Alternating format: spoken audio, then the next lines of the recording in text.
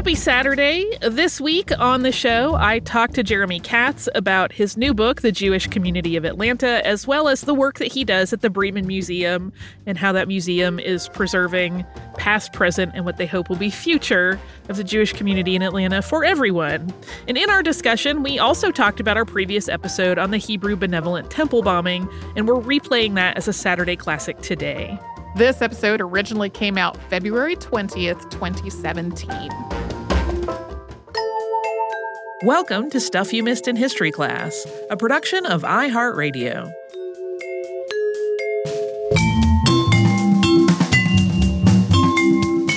Hello and welcome to the podcast. I'm Holly Fry. And I'm Tracy V. Wilson. And for our listeners, I know sometimes when I'm listening to podcasts, I'm just letting them flow and I don't always look at what's coming next, when I'm driving around. Mm-hmm. But if you are a person that looks at your podcast selection and you pick one or you just see it come up and you like to read what's coming up, if you saw the title for today's episode, you might be braced for a really horrific or upsetting story. I, in fact, was braced for such a thing when you told me what you were researching this week. I give you relief because the bombing of the Hebrew Benevolent Congregation Temple in Atlanta in the late 1950s was a unique moment in the civil rights movement. And while there are some elements of the temple's pre-bombing history and some ideologies that are troubling and horrific, I will give you a spoiler and say that overall this is really a very, very hopeful story. Yeah, there is definitely a bombing. There is also racism and anti-Semitism, but the story is not the parade of tragedy you may be expecting based on title. Correct. So it may not, if you were worried or scared that this was one you just were not ready for today, it is probably not going to be as upsetting as you think, although, of course, there is some upsetting rhetoric being discussed on the part of people that would bomb a thing. So we're going to hop right into it. While Atlanta has had a Jewish population since the city was founded at the end of 1847, Jews were really a small minority of the city's people. In 1850, fewer than 30 Jews were recorded living in Atlanta, less than 1% of the city's residents. And by 1860, the year before the United States Civil War began, the Jewish population in the city had doubled. Atlanta's Hebrew Benevolent Society was also founded. That organization came together with two primary missions: assisting the city's impoverished Jewish population and securing a burial ground. 2 years after the Civil War ended, while Atlanta was still rebuilding as a city, the Hebrew Benevolent Society took its next step, establishing a temple. And this move was precipitated by the words of the Rabbi Isaac Leeser of Philadelphia, who was here presiding over a wedding. That was the first Jewish marriage ceremony in Atlanta in January of 1867. And Rabbi Leeser told the southern city's Jewish community that they should establish a permanent place of worship. And his words were definitely heard, and they were encouraging. When the Hebrew Benevolent Congregation was founded in 1867, it was the first official Jewish institution in Atlanta. By the late spring of that year, just 4 months after Rabbi Leeser's encouragement, they had their charter. Over the next 8 years, the congregation planned and built a temple in downtown Atlanta, which was completed in 1875. The early years for the temple, which is the name it came to be known by, that shortened version, were a little bit rocky. There was a series of changeovers in rabbis as the congregation struggled with its identity and the type of worship that it would favor, swaying between traditional and reform ideologies. But in 1895, 23-year-old Rabbi David Marks was hired, and he would stay at the temple for more than half a century, steering it toward classical Reform Judaism.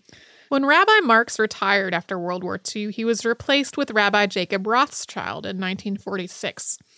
Rothschild built on Marks's work in fostering connections with the greater Atlanta community, including with other religious faiths. Rabbi Rothschild was also a vocal supporter of civil rights and social justice, and this was a departure from his predecessor's work, who had felt that in order to keep his congregation as safe as possible from anti-Semitic sentiments in the community, it was best to avoid confrontations with the wider community on such issues. To be clear, there was a very real and understandable reasoning behind Marx's efforts to keep peaceful relationships with Atlanta's Gentile population. Many of the temple community remembered vividly an event from 1913 when a member of the temple named Leo Frank was lynched by a mob after being accused of the murder of a young girl. The evidence against him was thin, but by virtue of being an outsider, being a northerner who had moved to the South and a Jew, Leo Frank became a scapegoat who was easy to vilify. That is a way oversimplified version of this story. We have an episode about it in the archive. It was a huge miscarriage of justice. And much of the Jewish community in Atlanta opted to keep a low profile after that out of self-preservation. Yeah, so when we say that Rabbi Marx had not been vocal about civil rights, it wasn't necessarily because he didn't care about them, but he was very concerned about the anti-Semitic issues that were still very much a part of culture at the time. But on Yom Kippur, almost from the time that he became the rabbi at the temple, Rothschild used the holiday as an opportunity to speak about segregation and to vocally oppose Jim Crow laws. He did so during subsequent Yom Kippur sermons as well. It kind of came to be expected as the topic. And in 1948, he included the following as he addressed his congregation. How comforting this day might be. Here's the perfect opportunity to find ourselves forgiven. God's standard is too high for us. His law is too difficult. Our sins were just the expected failures of all mortals. All we need to do, therefore, is come into his presence on each Yom Kippur, acknowledge our inevitable guilt, and pray for forgiveness. And lo, we shall be forgiven. We are held accountable for our conduct. We are responsible for our acts. Don't rationalize your guilt by claiming that morality is too difficult for attainment by mere man. Don't pretend helplessness because the right way to live is placed out of your reach. Don't for a moment think that you can blame your sinfulness on the fact that goodness is beyond your grasp. Quite the opposite is true. We must do more than view with alarm the growing race hatred that threatens the South. The problem is ours to solve, and the time for the solution is now. We have committed no overt sin in our dealings with Negroes. I feel certain that we have treated them fairly. Certainly, we have not used force to frighten them. We have even felt a certain sympathy for their predicament. No, our sin has been the deeper one, the evil of what we didn't do. This was, as you might suspect, not entirely welcomed rhetoric. The fear of bigoted anti-Semitic sentiment was still very real to some of the people that Rothschild was speaking to. They had lived through that 1913 incident, and they knew how scary the world could be. They didn't want to invite conflict or stir up trouble, and they were certainly afraid of stirring up the level of anti-Semitism that had led to Leo Frank's murder. I would say also this was in the 1940s, so there was huge reason to be afraid based on events going on in Europe. Yep. Like there was a lot of a reason that people felt the need to stay quiet. And then additionally to all that, Rothschild was something of an outsider himself. He was from Pittsburgh, and he came to lead the temple after having served as an army chaplain. So while some of his congregation agreed with his ideas but feared retribution for them, others dismissed his message as being out of touch with the culture of the South and the tentative peace among the differing cultures that made up Atlanta. But to Rothschild, the morality that he felt was an integral part of his faith meant that he had to use his platform to address social injustice. So he continued to speak out again and again, and he put actions behind his words. He joined interfaith organizations and civic groups, including the Southern Regional Council, the Georgia Council on Human Relations, as well as the Greater Atlanta Council on Human Relations. And under his stewardship, the temple hosted an institute for the Christian clergy every February. And while he worked hard to foster understanding across varying faiths, Rabbi Rothschild also worked to bridge the color divide as well, asserting that Black ministers must be included in these kinds of gatherings. And he also invited leaders of the Black community to speak at the temple. In late 1957, so after he had been working at this for about a decade in Atlanta, Rothschild co-authored the Atlanta Manifesto, which was an anti-segregation document that was signed by more than 80 area religious leaders and was directed at city authorities. While he worked on the manifesto, Rothschild was not one of the signatories because he felt that the city's Christian leaders should head the initiative for it to have its best chance at a positive reception. And that manifesto read in part, "We do not believe that the South is more to blame for the difficulties which we face than are other areas of our nation. The presence of the Negro in America is the result of the infamous slave traffic, an evil for which the North was as much responsible as the South. We are also conscious that racial injustice and violence are not confined to our section and that racial problems have by no means been solved anywhere in our nation. Two wrongs, however, do not make a right. The failures of others are not just a justification for our own shortcomings, nor can their unjust criticisms excuse us for a failure to do our duty in the sight of God. Our one concern must be to know and to do that which is right." And all of this vocal opposition to racism on the part of the rabbi did not go unnoticed by the greater population. But unfortunately, the rabbi's efforts to foster understanding and compassion led to some very serious consequences. And we're going to talk about that right after we first pause for a little sponsor break.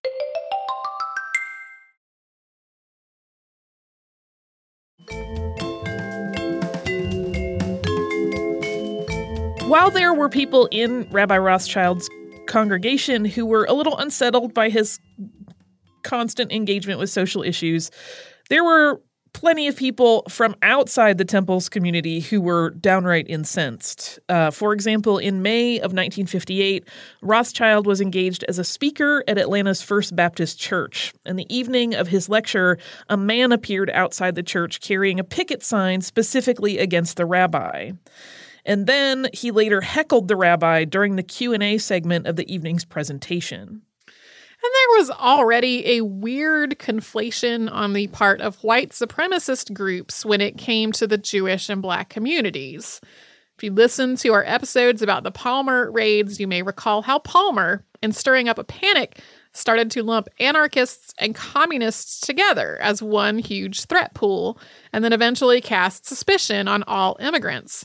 There was a similar, though different rhetoric playing out in the South in the 1950s. And to be clear, there are Jewish Black people. Yeah. But this was viewing the Jewish community as a whole and the Black community as a whole as sort of the same general threat base. Yes.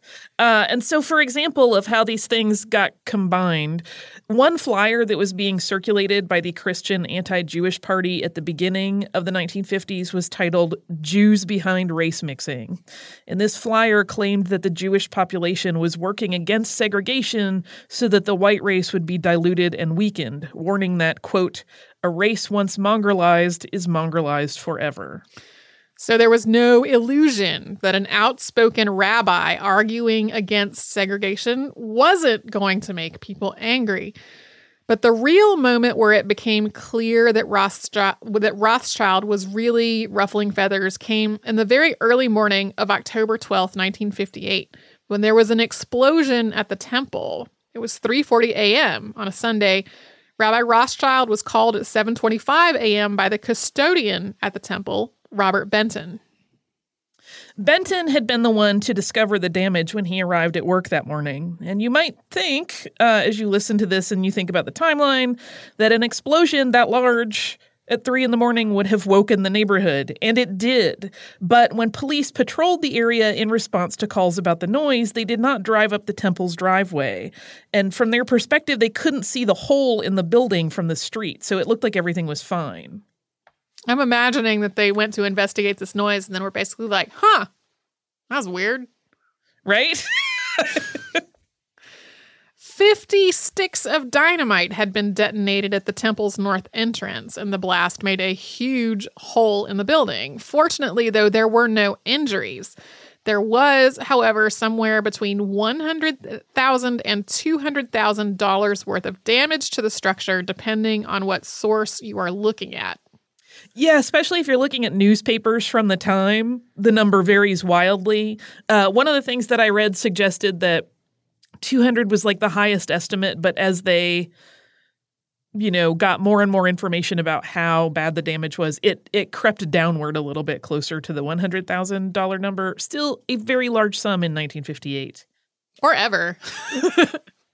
Or now. Yeah, I think we're so used to modern stories of explosions or damages being in the billions that it may not seem initially that large an amount to the modern ear, but in fact, it's a lot of money.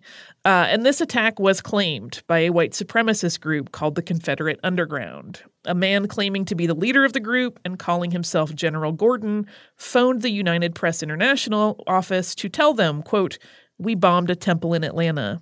This is the last empty building we will bomb. Negroes and Jews are hereby declared aliens." At 6:15 that evening, there was another call, this time to the rabbi's home, where his wife Denise answered. The call said, "I'm one of them that bombed your church. I'm calling to let you know there's a bomb under your house and it's lit. You've got 5 minutes to get out and save your life." While Denise and a neighbor got themselves and their children out of the house, it turned out to have been an empty threat. Yeah, the police came and did a full scan of the house and found nothing. But how terrifying and horrible. And that same group, the Confederate Underground, had attacked a synagogue in Charlotte, North Carolina the prior November, though the dynamite that they used in that attack failed to detonate. And between that failed attempt and the explosion at the temple in Atlanta, the Confederate Underground had bombed 4 other temples and Jewish community centers. While their second attack in Gastonia, North Carolina, on February 9th, 1958, had also been thwarted by faulty dynamite. Their third and fourth bombings carried out just hours apart on March 16th at the Orthodox Temple Bethel in Miami, Florida, and the Jewish Community Center in Nashville, Tennessee, both caused building damage. The fifth attack at the Bethel Synagogue in Birmingham, Alabama on April 28th was unsuccessful, this time due to fuse failure. And the following day, there was another failed attack at the Jewish Community Center in Jacksonville, Florida. I feel like this highlights the fact that like the series of bomb threats at Jewish community centers that is ongoing today has layers of being terrifying beyond just the fact that it's a bomb threat, right? Yeah. It's a bomb threat that's part of a history of bomb threats and bombings, specifically against Jewish centers and houses of worship.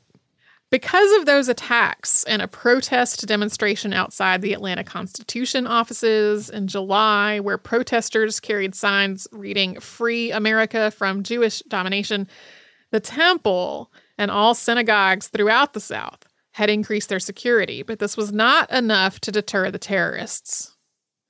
The other thing that happened as a result of the previous attacks was actually an improvement in coordination across police forces from jurisdictions throughout the South. And so after the attack on the temple, the law enforcement network activated immediately. More than 75 detectives worked in conjunction with agents from the FBI and the Georgia Bureau of Investigation in an unprecedented effort to search for suspects in the crime. 5 days after the bombing, on October 17th, 1958, 5 men, all associated with the white supremacy groups, the National States Rights Party and the Knights of the White Camellia, were indicted for the blast. Wallace Allen, Robert Bowling, George Bright, Luther Corley, and Kenneth Griffin. And they eventually let one of the men go, but the first of the 5 men that they tried was George Bright. And his trial started on December 1st, with Judge Durwood T. Pye presiding. The case against Bright was the strongest, the prosecutors believed, and the hope was that a conviction in his case would make it easier to convict his cohorts. They were kind of relying on a domino effect to take place. The evidence against Bright included a note found in his home that threatened terror against the Jewish population, anti-Semitic literature found in his home, and testimony from an FBI informant who said that he had been in a meeting with the other men in May of that year where they planned the temple attack. Additionally, the man we mentioned earlier who protested at a lecture given by Rabbi Rothschild and then heckled him from the crowd was also George Bright. He had also been part of the anti-Semitic protest outside the newspaper offices. The jury in the case actually came to a deadlock. There were 9 in favor of conviction and 3 that were opposed, and none were willing to budge. So on the 10th day of the legal proceedings, Judge Pye declared a mistrial. A second trial soon followed, but this time Bright was acquitted. There's actually a whole weird side story where his lawyer was found in contempt of court, and I think actually ended up doing some jail time, but he got his client off. It sounded like a circus. But because of the failure to secure a guilty verdict in what they thought was clearly their strongest case, prosecutors eventually, it took quite some time, but they eventually dropped the charges against the other alleged conspirators. No other suspects were ever charged for the bombing, so there was absolutely never any justice in this case. Well, and this is also pretty circumstantial evidence. Yeah. It is clear evidence that he was anti-Semitic, but not a conclusive thing directly connecting him to the bombing. So while that's a somber element of this case, it does, as we mentioned at the top of the show, have some truly hopeful elements to it, and we will talk about those after a quick word from one of our sponsors.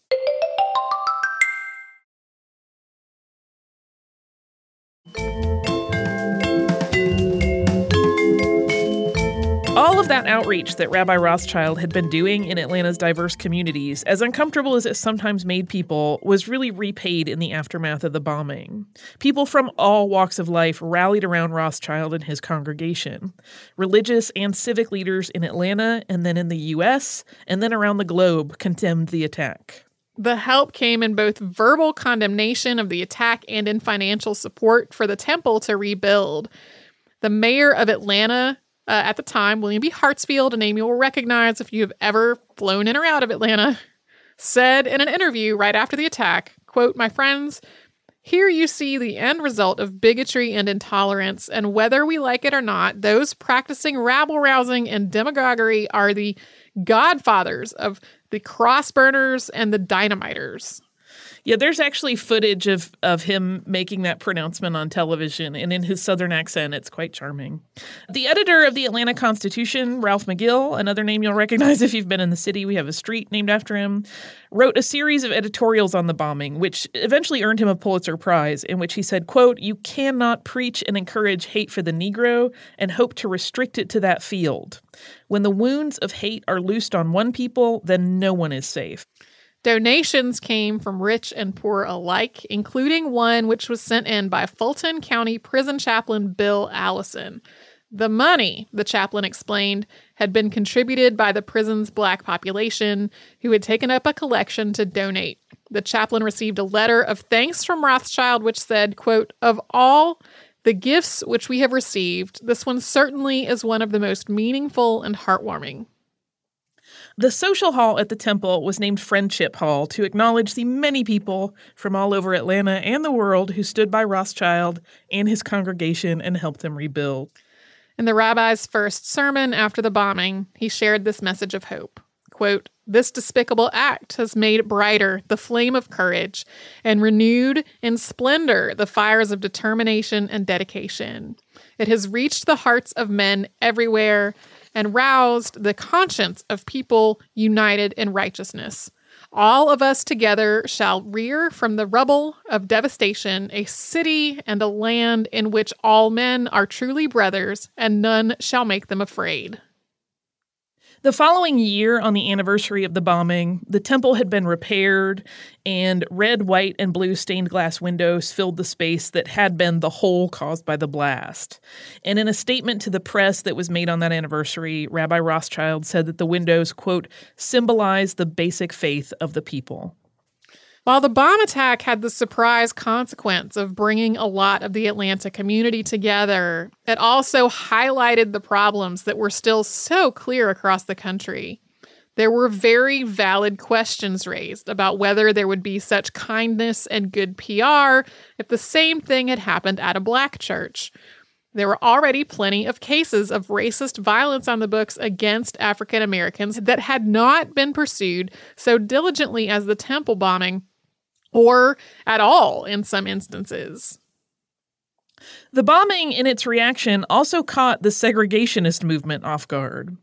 While supporters of segregation had long seen liberals from the North and the NAACP and the Supreme Court as their enemies in what they thought was right, there were also efforts at this point to try to disassociate from the militant white supremacist movements like the National States Rights Party, the Knights of the White Camellia, and the KKK.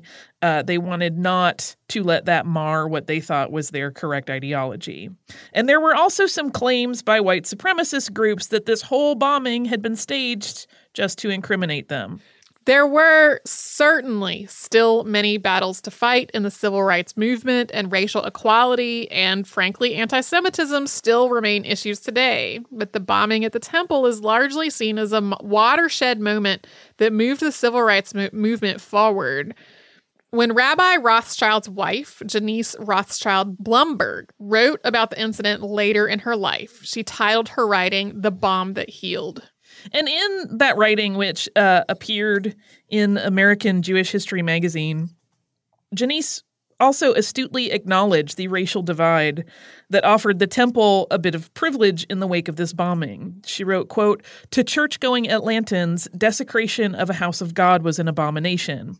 That it was Jewish made no difference. That its members were white probably did." And I also want to say that that particular piece of writing is spectacular, and I encourage people to go read it. It's available on JSTOR because she really captures what it was like to be in the midst of that sort of weird shockwave and what it was like from receiving that call in the morning, how they were dealing with it, what her emotions were doing, what the community was doing. It's a really, really good snapshot of that moment in history. Yeah. Well, and you and I, neither of us is Jewish. We have not spent our lives confronting anti-Semitism or racism, frankly.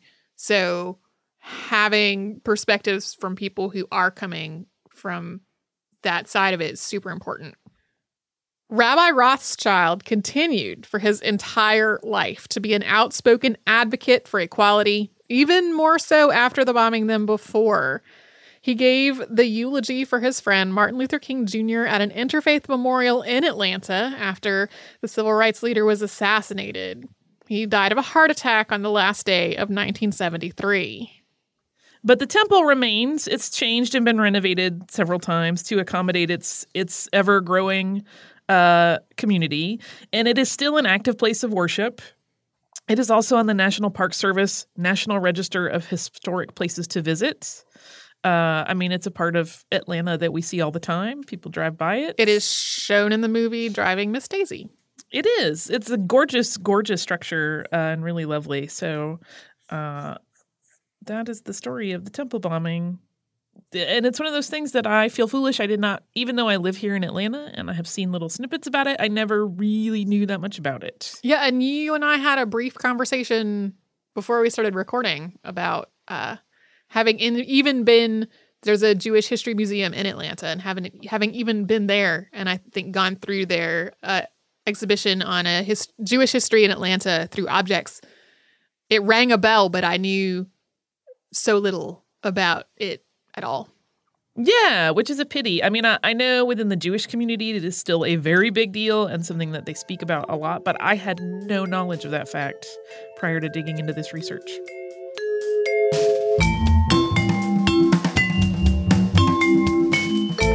Thanks so much for joining us on this Saturday. Since this episode is out of the archive, if you heard an email address or a Facebook URL or something similar over the course of the show, that could be obsolete now.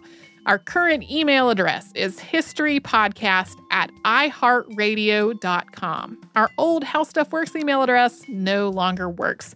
You can find us all over social media at Missed in History. And you can subscribe to our show on Apple Podcasts, Google Podcasts, the iHeartRadio app, and wherever else you listen to podcasts. Stuff You Missed in History Class is a production of iHeartRadio. For more podcasts from iHeartRadio, visit the iHeartRadio app, Apple Podcasts, or wherever you listen to your favorite shows.